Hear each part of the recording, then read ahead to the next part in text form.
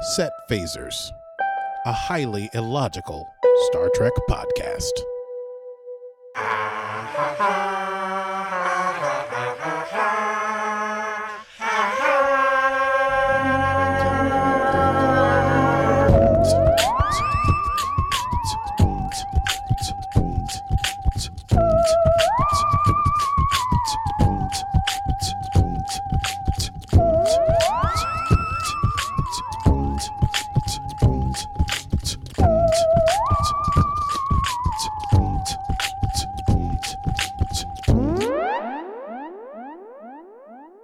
Hello, Aki. Hello, Stevie, and we're back. We are. Late? Yes, but here nonetheless. And COVID positive. Some of us are COVID positive. It's a toss-up. And some of Yeah. us just got off tour and are sleep deprived. Who knows which is which? Yeah, who knows? Does it even matter? What a toss-up. No. We're here. We're doing great things. You look great. I look great. We both look great. This is great. Everything's This is great. We're great. Everything's great here. Everything here is great. In the land of Set Phasers, a highly illogical Star Trek podcast. And everything is also great in the land of strange new worlds. Yes. Or in the land of the Elysian Kingdom. Because today we're talking about Season 1, Episode 8 of Strange New Worlds, entitled The Elysian Kingdom. Elysian Kingdom. The Elysian Kingdom is how I would like the title always to be said. It is Stardate 418628.7. And before we get into the whole episode, I guess we got to do our little preamble. We got to talk about Patreon. Patreon. If you would like to participate in a medieval, in fact, it's not medieval, a Renaissance form of supporting your artist friends, such as they did in the Renaissance period, not unlike the episode from Strange New Worlds this week, you can join us on patreon.com/setphasers, where we will get together, have Zoom hangouts. You can watch. I'm sure we should probably put on an episode about Aki teaching us how to tie a bow tie. That could be our next. Lovely. That would be lovely. I don't know who would enjoy that, but I would love to teach people how to tie a bow tie. I think just watching you do it and explaining it would be quite fun, and then we could go through your numerous bow ties, perhaps. Oh, God, I would love to share my bow tie collection with people. Oh, dear. Well, in order to do so, all you need to do is join our Patreon at patreon.com/setphasers. Yes! And you can have fun. Yes. Oh, and I'm home now, so maybe we can finally do some Zoom hacks. Yes, let's do some Zoom Yeah. hangs. Fun Fantastic. with bow ties. With fun with bow ties. Next Zoom hang, bow tie centric. So that'll probably drum our numbers up real big. All right, well, let's run it down. Let's run down this episode, The Elysian Kingdom. It's time to run it down. Can you run it down for me? Tell me what just happened. Can you run it down for me? The Enterprise is conducting a survey outside the Jonesian Nebula. There's not much for Dr. Mbenga to do. So he's in his office scanning his daughter, whom you may remember is suffering from synechemia. She wants him to stop and read the story he always reads to her again. So he does. But as he's reading the end of the story, why am I talking like this? As he's reading the end of the story, it feels compelling. As he's reading the end of the story, Rukia, his daughter, says, this ending sucks. I wish it was different. I wish that Sir Adya and the Huntress would end up together, fighting for each other. But Dr. Mbenga explains that the king has been forced to choose between his greatest weapon, the Mercury Stone, or saving his princess. He tells Rukia when she's grown that she'll be able to write her own stories. And Rukia asks when she's able to see, will she be able to see his quarters when he's better? And Doc says he'll show her the whole ship. Then he puts her back in the pattern buffer. Afterwards, he takes some of those samples and tries to do some work that literally blows up in his face. Number one, Una enters and asks him why he hasn't cleared the shuttle crew for active duty yet. He explains he got caught up and says he'll get right to it. But when number one inquires about his work with Rukia, he says she's running out of time, even living in the pattern buffer. Una reminds him of his duties as chief medical officer, but she also tells him to get some sleep. Meanwhile, on the bridge. Oh, thank God. I was wondering how long that was going to go on for. Meanwhile, on the bridge, the boys are back. The boys are back in town. The boys are back in town. The boys. The boys from the survey are back, and the survey of the nebula is complete, and Pike is happy that it was just a nice, calm, chill scientific mission, and Spock reminds him that, hey, humans are superstitious about, talking about how good things are when they're still happening, and Pike's like, don't worry about it, Spock, I didn't know you were so superstitious, and then he orders Ortega to set course for the McNair starbase, and he says he's buying drinks for the whole crew, and he tells Ortegas to hit it, and nothing happens. They try to figure out what's going on. It's weird. Spock reads that there's a small synchrotron. I think synchrotron is the word. I don't know. Flux from the nebula, and it may be affecting the ship's ability to form a warp bubble. Pike calls down to Hemmer. Hemmer says, hey, the engines are fine. We got warp engines. And, he's like, maybe we try getting clear of this nebula in order to be able to make a sustainable warp bubble and then see what happens. We'll do it on impulse. So they try to go to impulse. The ship judders, rocks hard. Ortegas hits their head, falls down. Pike calls to Mbenga for an emergency medical thing. The doctor is in his quarters having, taken a nap he was supposed to take. He says he's en route, goes up in the turbolift feeling really weird and tired and out of it. And when he gets to the bridge, it ain't the bridge. It's a Renaissance court, as Stevie said. Everyone in Renaissance attire. And Mbenga has a crown because he is, how do you say en français, the king? La reine. La reine? Or is that the queen? Oops. Rey? La reine. Rey? Sans rey. I don't forget how to say king in French. Let's Google it, shall we? Let's Google that. Oh, wait, where's the music? Listen, it's... If you can Google that. Google that. Le Roi. Le Roi. Yes. Of course it is. Le Roi. He is Le Roi. They all say, hail the king. Everyone bows, and we hit the credits. So, when we come back, Mbenga's like, I was called here to check on Ortegas, and they're like, Ortegas? Who are you talking about? Pike is there.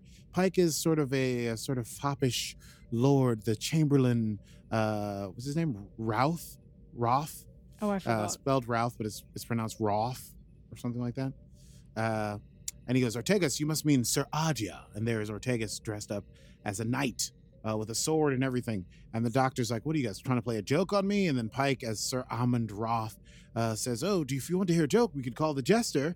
But Mbenga waves him off. And I do wonder who the jester would have been if they had gone down that road. But anyway, Pike /Roth. This is going to be one of those episodes where I have to deal with people having two personalities, and bear with me. You have a thought? I think if they had used this person to play their opposite, if you like, then I think it would have been Hemmer. Right. If it had been someone completely out of place, you think Hemmer would have wound up being the jester? Yes. Oh, that would have been so weird. It would have been weird, but everyone's playing opposite to character, so I think Hemmer would have been the appropriate choice. This is true. But he was able to fend off, not to get ahead of ourselves. He was able to fend off the entity. Okay, so he sits down in the chair, and then he's confused as to what's going on. Pike and Ortegas as Roth and Adia obviously have an enmity, a sort of a relationship of distrust and distaste for one another, arguing as courtiers do. Mbenga tries to consult the computer to figure what's going on, which everyone refers to as the Oracle. And he's worried that the chemical that he was using in the bay that exploded in his face may have had an effect on the crew. So he wants to go to sick bay. Side note, Pike wonders where the bay is and whether they need a ship to get there. Ha, ha, ha, ha. And he mentions a mysterious fog around them as an ill omen sent by their enemy, Queen Neve. Of course, he's referring to the Jonesian Nebula, which is still on the viewports. And Mbenga's like, okay, you know what? I'm going to go get a magical device called a tricorder. You guys stay here. He goes down to sick bay. The whole ship is covered in like vines and trees and set up like a really bad or really good junior high school play of Into the Woods or something. And in the sick bay, Nurse Chapel is Lady Audrey. sort of bush witch magic lady shaman living in the, she's just stirring like a pot or something. Healer? Should we call her a healer? Yes, healer, shaman. But those are her wit. It doesn't matter. So on his way down there, he's in the woods. Everyone's bowing to him on the way. He gets the tricorder. He sees that everything's normal with himself. He runs the tricorder over Nurse Chapel / Lady Audrey. She has increased dopamine levels, which just means that her brain is very, very active, according to him. Pike and Ortegas arrive, even though they were ordered not to, and say that they had to because Princess Talia insisted on seeing him. Who's Princess Talia? Well, you're right. It is someone playing completely against type. La'an comes in as Princess Talia, total, aristocratic, out of touch, holding a tiny lapdog that she refers to like a baby. She says Nev and the Crimson Guard invaded her kingdom looking for the Mercury Stone. The Mercury Stone, like from the book. And she barely escaped her life and her dog, Runa. La'an says she showed up, La'an / Princess Talia says she came to to Mbanga / he's king something or other, I forget already, his kingdom, because she knew that he had the Mercury Stone. And she asks where it is, and he says, oh, it's safe, even though he's clearly lying. He runs the tricorder over La'an. She also has high dopamine levels. Meanwhile, Ortegas offers to lead an attack against the Crimson Guard, and Mbanga has to dissuade her. Just as that's happening, however, there is a commotion out in the hallway. And it's Hammer being dragged away by the very same, the aforementioned Crimson Guard, who are led by Mitchell, who was working at the helm aside Ortegas. So the two sort of like fighters for the two factions. Ortegas is fighting for Mbanga, and Mitchell is fighting for this Queen Nev, whomever that might wind up to be. And Hammer seems unaffected by whatever's going on, but he's dressed nonetheless like Mbanga in character. He's the wizard caster. He orders his release, but Mitchell doesn't follow orders, despite the fact that Lady Audrey's woods are supposed to be neutral territory. But Nev is no longer going to observe that because Nev is going to take over all of the lands, including Mbanga's, the king's land. So they drag Hammer into the turbolift, and Hammer, who's unaffected, and Mbanga, who are unaffected, manage to communicate, and Hammer is like, I'll come save you. So Ortegas, when the doors close, as Adia says, we must use the Mercury Stone, sire. And Mbanga says, actually, I don't have the Mercury Stone. However, we must save Castor because he knows where it is. Another lie, but he sees that Hammer's the only other person who's not affected by this, so he needs to get to him. They go to the conference room where Pike / Chamberlain Roth shows them a map of the Enterprise, now like a paper, like one of those paper hand-drawn Renaissance maps, with the Enterprise now as the Kingdom of Elysian. The Kingdom of Elysian. And they show that Hammer will be in Nev's dungeons, which is basically by the navigation deflector. And La'an is telling them not to go, and Pike doesn't want to go either because he's supposed to be sort of a coward. And Mbanga says, listen, we will go.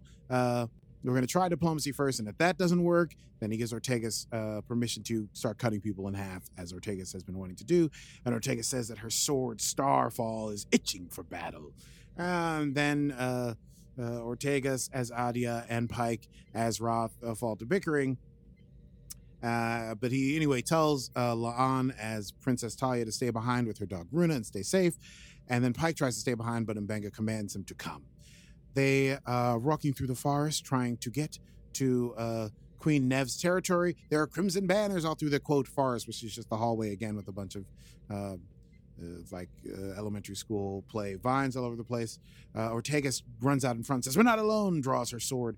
And then Spock is revealed as the wizard Pollux. He is surprised to see Mbanga headed to Nev's through the swamp of infinite deaths. Surely they will not make it. But Mbanga solicits Pollux / Spock's, what a sentence, Pollux / Spock's help in finding Castor. And Spock says, why should I help? Mbanga says, because I know that Castor is your brother, because he knows that from the book, and promises not to use Castor, but to free him. Pollux agrees to therefore take them around the swamp through a dark way that will allow them to get to the court. The dark way, i.e. Jeffrey's tube. Ortegas Adia mentions to Mbanga as the king, worried about this might be a trap, and Mbanga's like, yeah, it's a trap, baby, but we got to do it anyway. They get to Nev's kingdom, and guess who's Nev? Who's the evil queen? Uhura, with spiked those pauldrons, things that come off your shoulders. I actually don't know what those are called. She's got spiked shoulder pads. They go high, and she's chewing the scenery in the way that only an evil queen can do, sitting sideways in the chair and lounging in the chair, and all the stuff that evil queens and stuff do. It's pretty great. Spock then betrays M'Benga and et al., and he has been working for Nev the whole time, and Nev demands the Mercury Stone, and M'Benga says it could be anywhere, and Nev says, fine, then I'll have my torturers have at you, and since you're so eager to find Castor, you can join him in the dungeons. So they're thrown in the dungeons. M'Benga, Pike, and Ortegas as their other people, and also Castor, Hemmer, is there. The Doc relates that everyone's acting out the parts in the book that he reads to his daughter, and Hemmer wonders why the two of them are not affected. The Doc says at least Hemmer can help solve the real problem, regardless of all this story stuff. And Hemmer mentions that he was in engineering, the last thing he remembers before all this went crazy, and he felt a powerful entity tried to take him over. And maybe that same entity got the story out of the Doc's head and is applying it to the ship. Hemmer says he couldn't reconnect with that entity because the first contact was so unpleasant that's why he used his what do you call it? Psycho what's it? Telepathic training to keep it out of his mind. But he knows that the entity is not in the ship; it's in the nebula. The Doc wonders if they can figure it out if they can get access to the ship's scanners. Hemmer believes that they can do that, but first they must escape. How will they do so? He says he will do it with a powerful magic called science. He has a laser cutter on him. So Hemmer goes to cut open the lock. He asks the doctor what a human magician might say at that moment. The Doc offers abracadabra. Hemmer uses it, says, nice, I like it. He tells others to look away because the brightness will blind them. Of course, he is already blind. And when Pike asks, what about Hemmer? Hemmer says, I am a wizard. He cuts the lock, and they get out. We flash to Nev, who's very upset about losing the prisoners, and instead of killing Mitchell, she sends Mitchell and the Crimson Guard with Pollux/Spock to hunt the Doctor down and find out what they're up to. So, as they finally get close to engineering, the Doctor and all are blocked by Mitchell and the Guard and Spock, and Adia Ortega steps up to defend, and Mitchell says, how will you defend? You're unarmed! You just escaped from the dungeons. But then as one of the Crimson Guards comes forward, Ortega beats the crap out of them and takes one of the swords and says that she's armed herself. Pike, meanwhile, who's, you remember, playing a total coward, runs away. Hemmer's shocked, but the Doc notes that Roth's character in the book is not known for their bravery. Ortega is getting slightly overwhelmed. Mitchell comes in for the kill. An arrow flies, knocking people about and asunder. And Pollux runs for a retreat. And so does Mitchell, saying, this is not over. And who is their rescuer? None other than Una, as Zamira, the Huntress. So they hurry into engineering. Hemmer scans the nebula, discovers a single entity within no physical body, and asks M'Benga if he knows about the Boltzmann brain theory, which I shall supply for you, the listener, now. It is a spontaneously generated consciousness that forms without a body, and this may be one of them. If it got the story out of M'Benga's brain, then maybe severing the connection between M'Benga and this Boltzmann brain would end the effect. And Una, as the Zamira the Huntress, offers to shoot the king, which Ortegas interposes to stop them from doing. And then M'Benga realizes something is not right. Because as you may recall from the cold open, Zamira the Huntress and Sir Adia do not get together in the book. But it is what? Why am I talking like William Shatner? But it is what his daughter Rukia wanted to have happen. And that's when he realized this is Rukia's version of that story being played out. Where's Rukia? They hustle to sickbay, only to discover that the transporter is empty and Rukia is not there.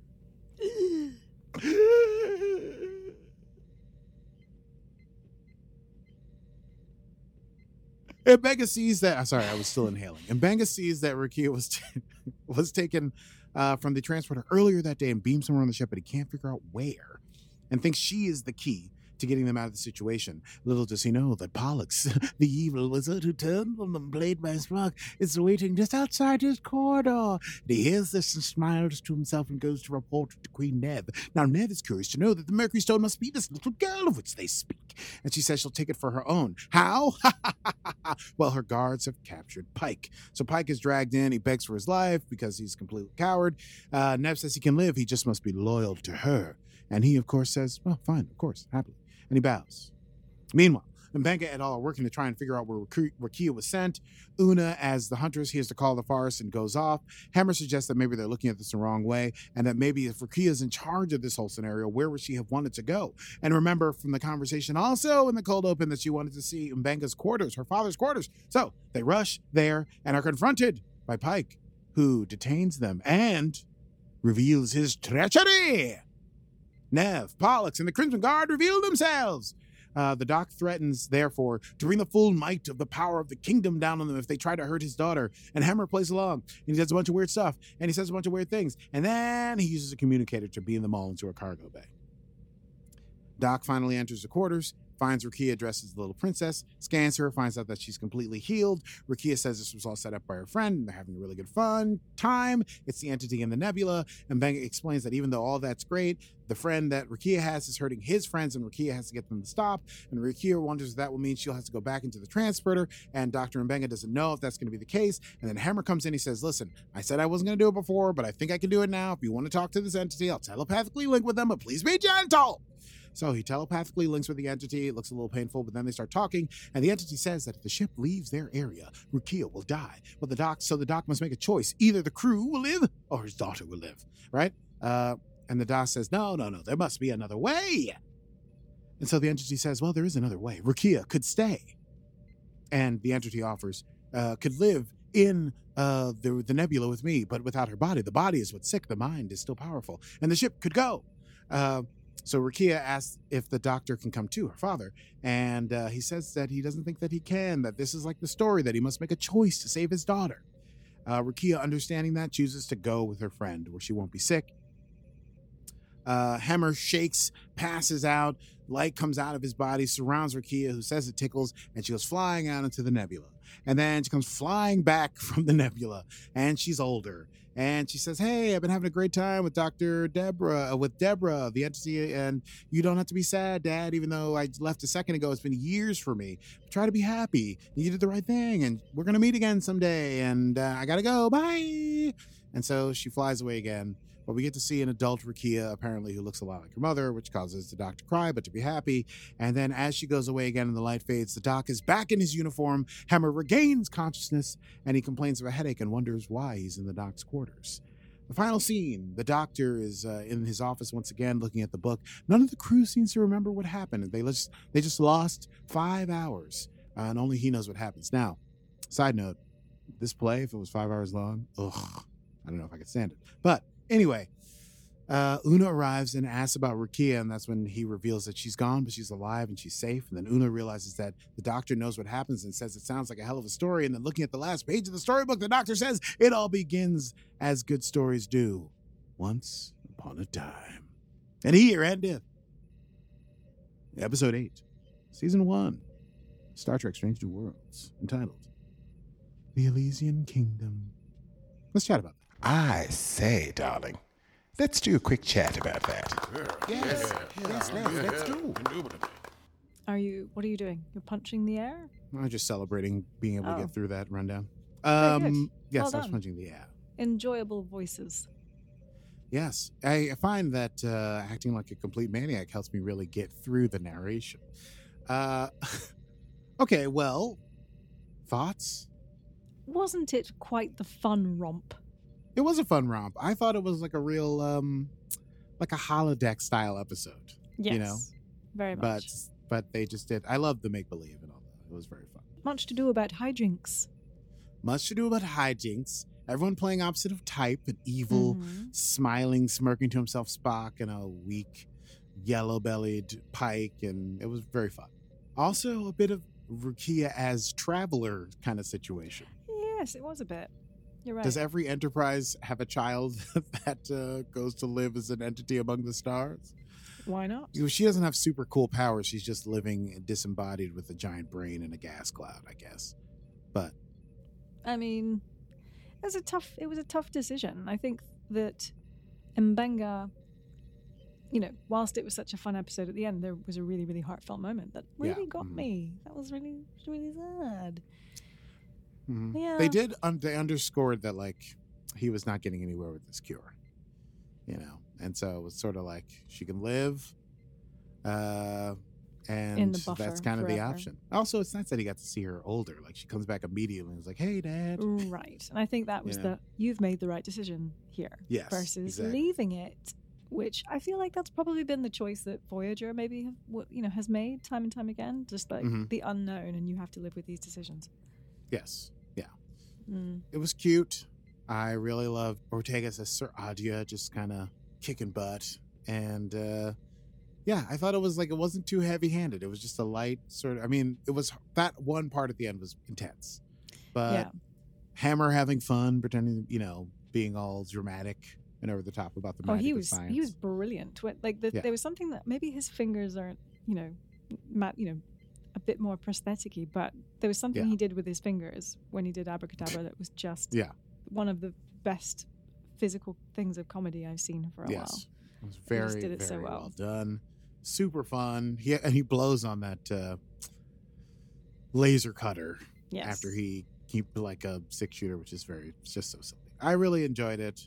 No true big lasting things except that Rukia is now, there's no plot of the doctor also worried about his trying to cure his daughter. So maybe he can focus on his job a bit more. But we only have 2 episodes left, I think we must return at some point to Pike's future. Because we haven't talked about we haven't had a flash forward or a thought about that for a couple of episodes. But we also have the La'an's people, the Gorn. The Gorn. That's true, the Gorn. Ooh, fun fact. Did you know that La'an's or Christina Chong's dog Runa was actually her real dog? Didn't know that. There you go. I believe it because she truly manhandled that thing as if it was her own. So that's cute. That's also got to be fun to be like, oh, I'll just bring my dog. We need a part for a dog. And you're like, what about mine? That's lovely. Well, I think what happened was that her dog, she got a dog during the pandemic, doesn't everyone? And she started an Instagram for it, which has done quite well. Mm-hmm. And then I think she asked the showrunner, because apparently they only got the scripts for this episode. They knew that this episode was coming, but they didn't get the script until like a night or two before. And when they knew it was coming, she said to the showrunner, hey, is there any chance, considering this is a pretty bonkers episode, is there a chance to get my dog in it? So that's what they did. And her dress, my goodness. Yes. They apparently, I imagine that was quite expensive because they did a balayage thing on it. It was quite beautiful. I don't know what balayage means. When you've got like 2 different colors and it's sort of like an ombre type thing. Oh, I see. Okay, yes. But yes, it was quite remarkable. Everyone had a lot of fun. But the dog, yes, Christina Chong's actual dog, Runa, Princess Runa. Oh, her actual dog's name is actually Runa. Yes. Well, that's cute. I didn't know that. That's lovely. Isn't it? In it. That's all I've got. Do you have any news today? There is no news, unfortunately. Nothing's really come out for a while. I expect they're waiting for Comic-Con to announce some new things. They're probably waiting for Comic-Con. There's a lot of stuff happening right now. We only got 2 episodes left in this season. Come on, bad boys. Well, let's go to quotable moments then, shall we? Quotable moments. Well, I only have a couple. There are a lot of like great dialogue moments in this episode and some fun, as you say, physical comedy moments. Like when Pike, as Roth says, I think I should return to the castle, and then just sprints away from the battle. It's very funny. I very much enjoyed Spock saying in the beginning when he mentions the whole thing about humans being superstitious. He says scans indicate a minor cyclotron flux emanating from within inside the nebula. Perhaps that has affected our warp capabilities, or perhaps you did indeed jinx it. That was quite cute. Indeed. One super badass moment for Ortegas when they're attacked by the Crimson Guards. He says, "Get out of our way." And Mitchell says, the Crimson Guard says, "Or what? You're unarmed." And then Ortegas proceeds to very rapidly take down one of the Crimson Guard and get a sword and say, "I have armed myself." I love that. That was good. Quite good. I had a couple. I had, actually, they're all Ortegas. She really had the best lines in this. She did. She has great lines. She and Hemmer. I think. Yes. Yeah. Yes. I think she had the best lines, but Hemmer had the best scene. Yeah, moments. Why not? Big acting moments. So when Ortegas was with number one, and they were, acting as lovers, and Ortega said, "You said you'd call on me. It's been a busy time. A raven would have been too much trouble." Right. Yes, that was very cute. You said you'd call on me. And Ortega's to Captain Pike, who was, the bumbling, foppish chap. "It's hard to hear over the sound of your trembling boots." I do remember that. That's a very good one. Good one. Well, yes. And my last one was, when Hemmer gets them out of the jail with his laser, pen. "Not bad, wizard. I like this science." I like this science. And speaking of Hemmer, my last quote that I enjoyed is when he says, "Turn away now, or I'll unleash the full power of my powerful wizard powers. I'll send you to the event horizon." That was great. That was, listen, those are quotable moments. Let's get into next time. Next time on Set Phasers. Oh, hell yeah. I don't know. I thought I'd try something new. Oh, that's going to clip in the audio, isn't it? Thank you so much for that. Hell yeah. You want me to take it again? A little bit quiet? Sure, try it. Try it again.